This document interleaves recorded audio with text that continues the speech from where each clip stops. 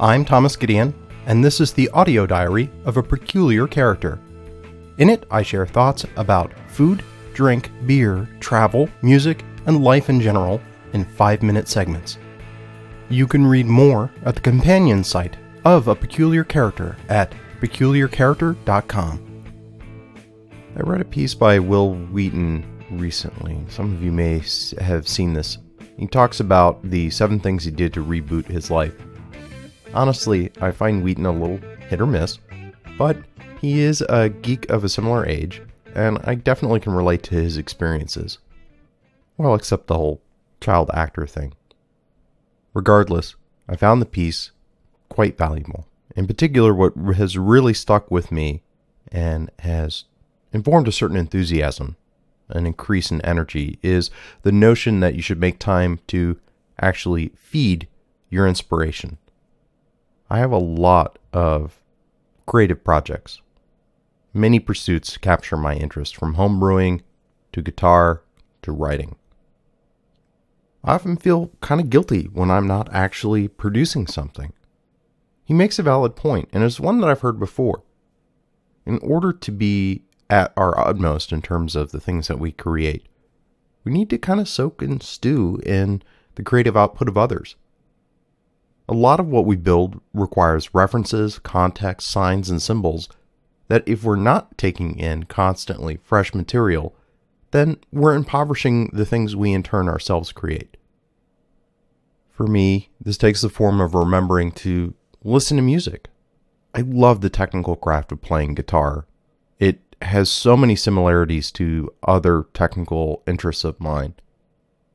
But really, the thing that I enjoy about it most is that I can create, I can share, and to find the things that I want to work on, I have to train my ear as well. I have to take in things that get my juices flowing, that make me smile, make me happy.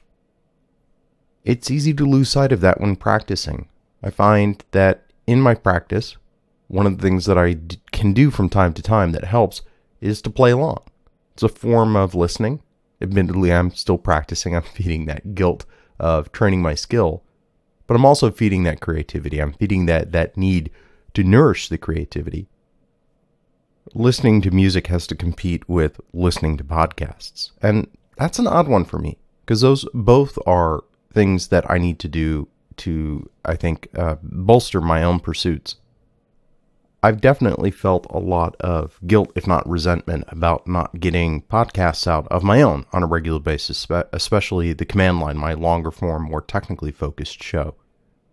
Taking time to listen to music then sometimes feels like I'm taking time away from the inspirations that keep me at my writing for that other show.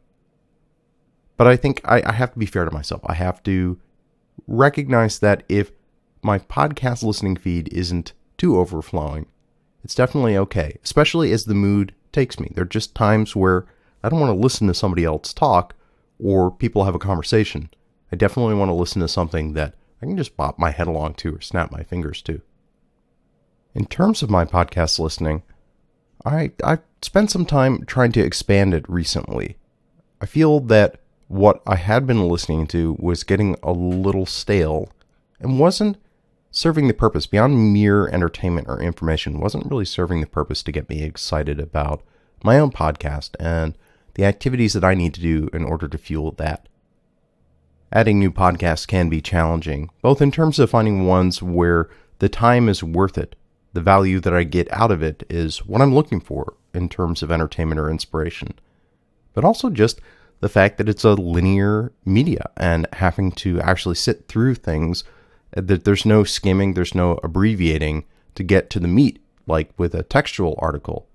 I already use variable speed playback and had a minor epiphany in the last handful of days that while I was using it pretty uniformly, especially in my commute listening, to get through things at close to double speed, for longer format shows like 2 and 3 hours, I could actually set it feed by feed to be a little more aggressive in things that I think were valuable, but just taking up a lot of time, potentially taking time away from other shows.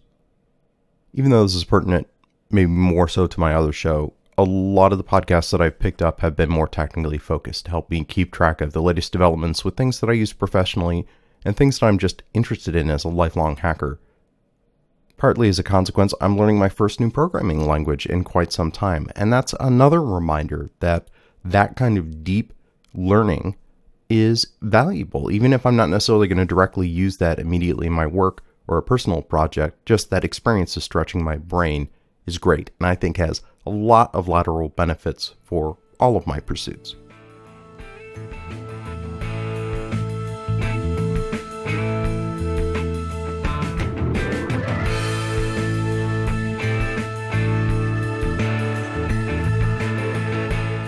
I would like to thank the Internet Archive for media hosting and bandwidth. The views expressed on this program are my own, and where applicable, those of my guests, and in no way reflect those of my employer or anyone else. This show is produced from 100% recycled bits. Except where noted, permission to recycle those further is granted under the Creative Commons Attribution Sharealike 3.0 United States license. That means you're free to change this show as much as you like, as long as you don't alter credits and you share your changes under the same license. Theme music is Slow Burn by Kevin MacLeod at Incompetech.com, licensed under Creative Commons by Attribution 3.0.